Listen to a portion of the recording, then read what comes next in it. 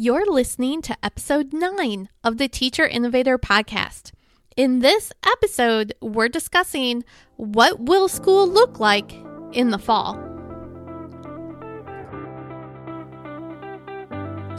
Hi, I'm Jamie Hand, Innovation Learning Coach, and I'm a part of a group of innovative educators who are looking to transform the way our students learn and in the process, rediscover our joy of teaching. This is the start of a new conversation about meaningful innovation that authentically transforms the way we teach. Innovation is not something we do, but rather is a way of being. We are teacher innovators, and there has never been a more exciting time to be an educator. I'm glad you're here.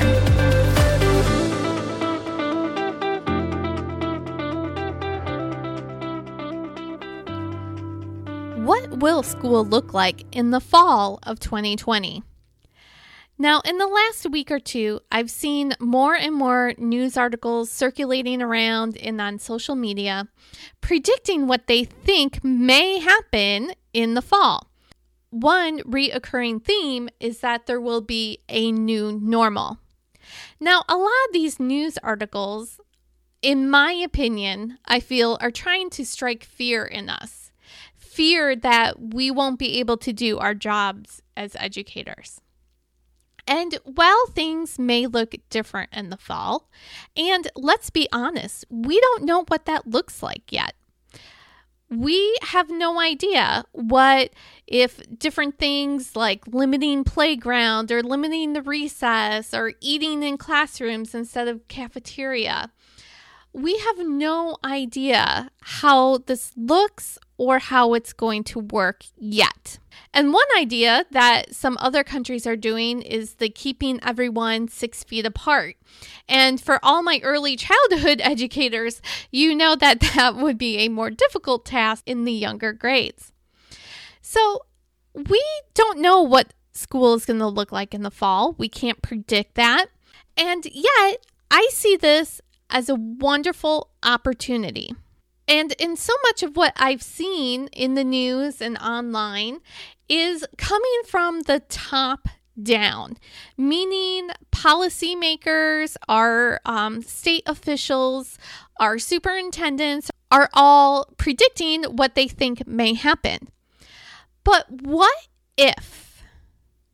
What if we went from the bottom up?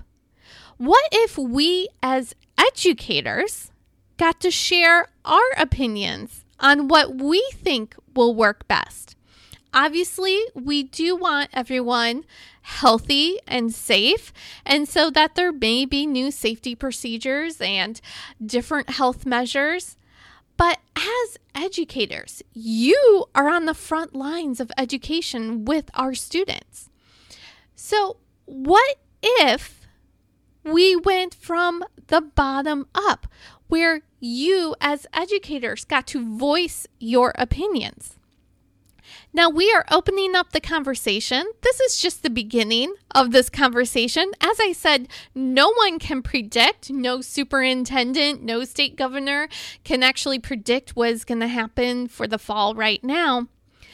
But what if we use this opportunity to actually speak up and go back to what we know best, which is being focused on our students, focusing on what do our students need. And whether it's back in the classroom or a hybrid blended learning situation where some online and some at school and some at home, there's many different ways that this can look. But what if we started from the bottom up? We started from what our students need. And you as the educator then can voice those needs. How can we empower our students in learning? We've talked about this previously in some of our other episodes. But empowering our students in learning is giving them the power to learn. If we can instill passion and intrinsic motivation for learning, then it doesn't matter what the situation is. Whether they're at home, they're in the classroom, or some sort of mix of the two, our students are going to be driven to learn.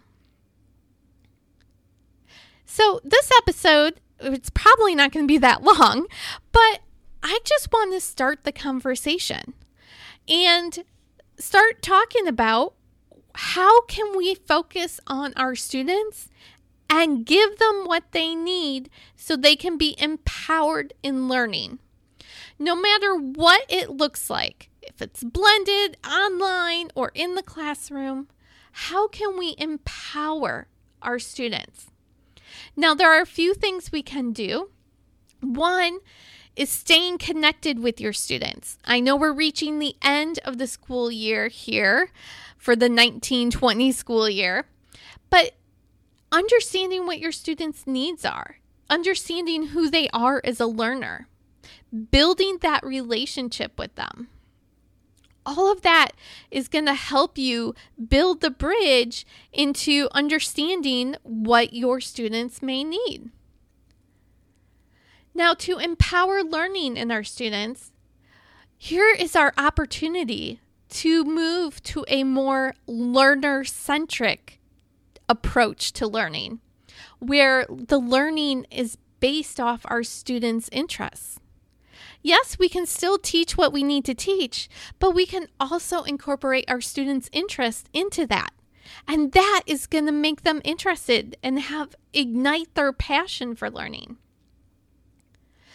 If we can get our students asking questions and being curious, that is going to help empower them in learning. And so while news outlets and social media may be telling us the next school year is going to look different, there's going to be a new normal, don't go to the fear in that statement. Go and move your thoughts to the opportunity. Good! This is great! We want a new normal. We want to change our education system. So here is our opportunity. So my question to you is, what do you want to see for your students?